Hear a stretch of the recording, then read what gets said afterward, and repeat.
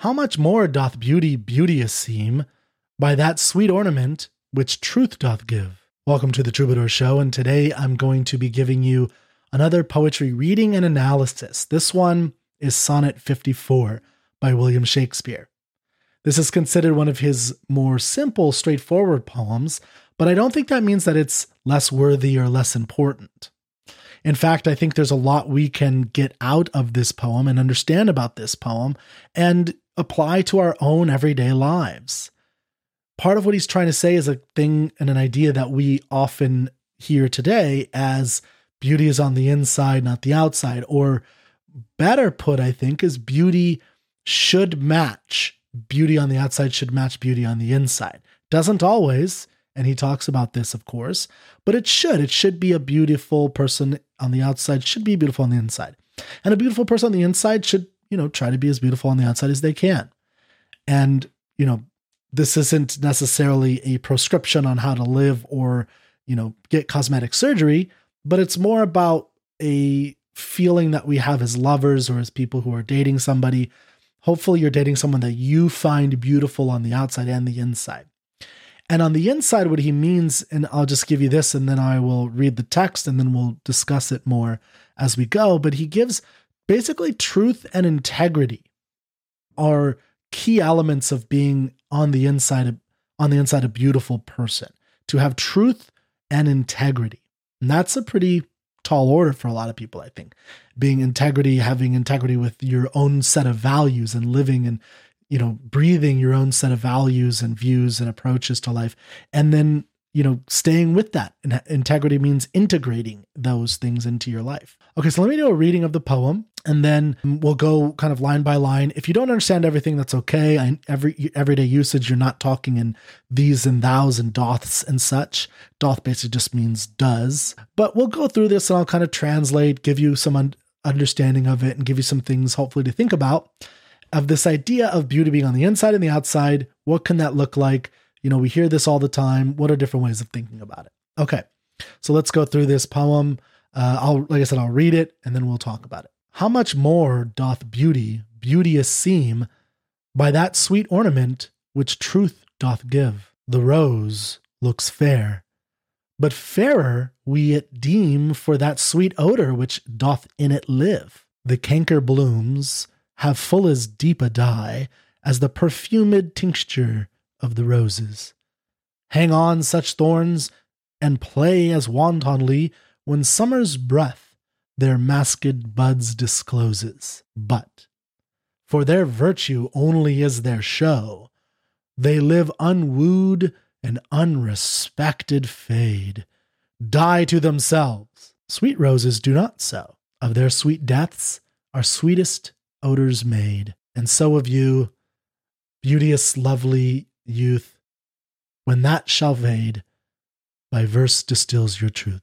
Okay, so that's it, 14 lines, pretty simple. Now we start off with this, I think, enigma, this odd way of putting words together, where he starts, oh, so there's this kind of lament, oh, you hear the poets do that a lot, like a sigh, an exclamation, oh, oh, oh, oh, how much more doth beauty beauteous seem by that sweet ornament which truth doth give. Now, we can look at that as, beauty seems so much more beautiful when it comes with honesty and integrity. Does beauty beauteous seem by that sweet ornament which truth gives.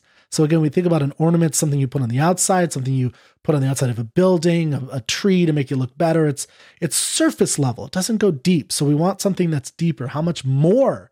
There's something more does beauty beauteous.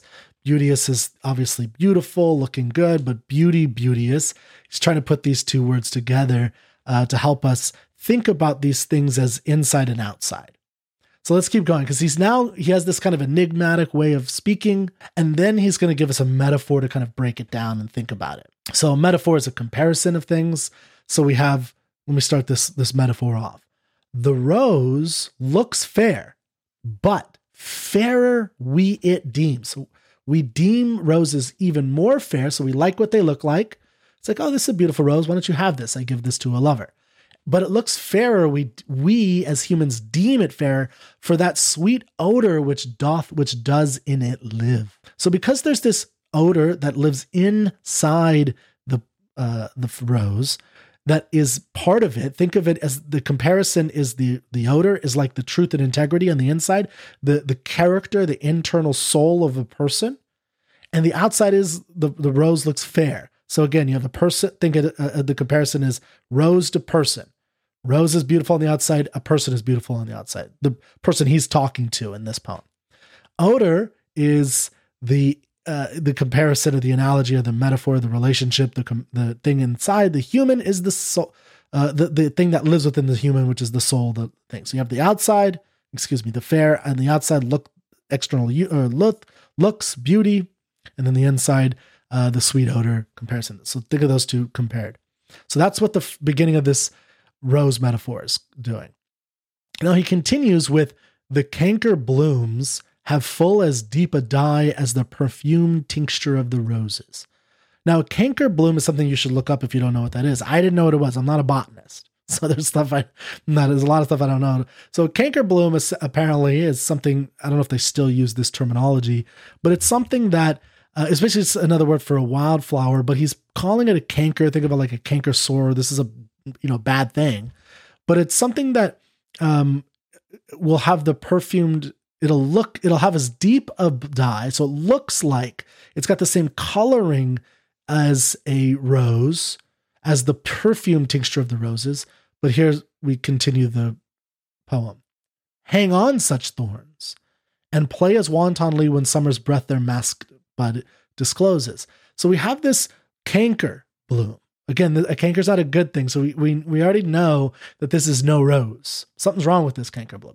But he says that this canker bloom, which are, again, wildflowers, they have as full a deep a dye as the roses, as the perfumed roses. So they look as like them, or they have, deep color like them. They have the thorns. They play out in the summer when we look at them with summer's breath. When the masked buds are disclosing, that means they're opening up because it's summertime. But, so he continues in the stanza, or in the poem. But for their virtue only is their show. They live unwooed and unrespected fade. Die to themselves. Woo!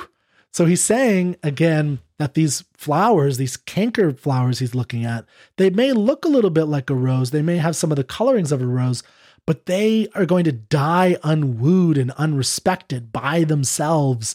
No one is going to love and woo, W-O-O, seduce, use them as part of the aspects of love because they're unrespected, or they're going to be unrespected and they're going to die alone.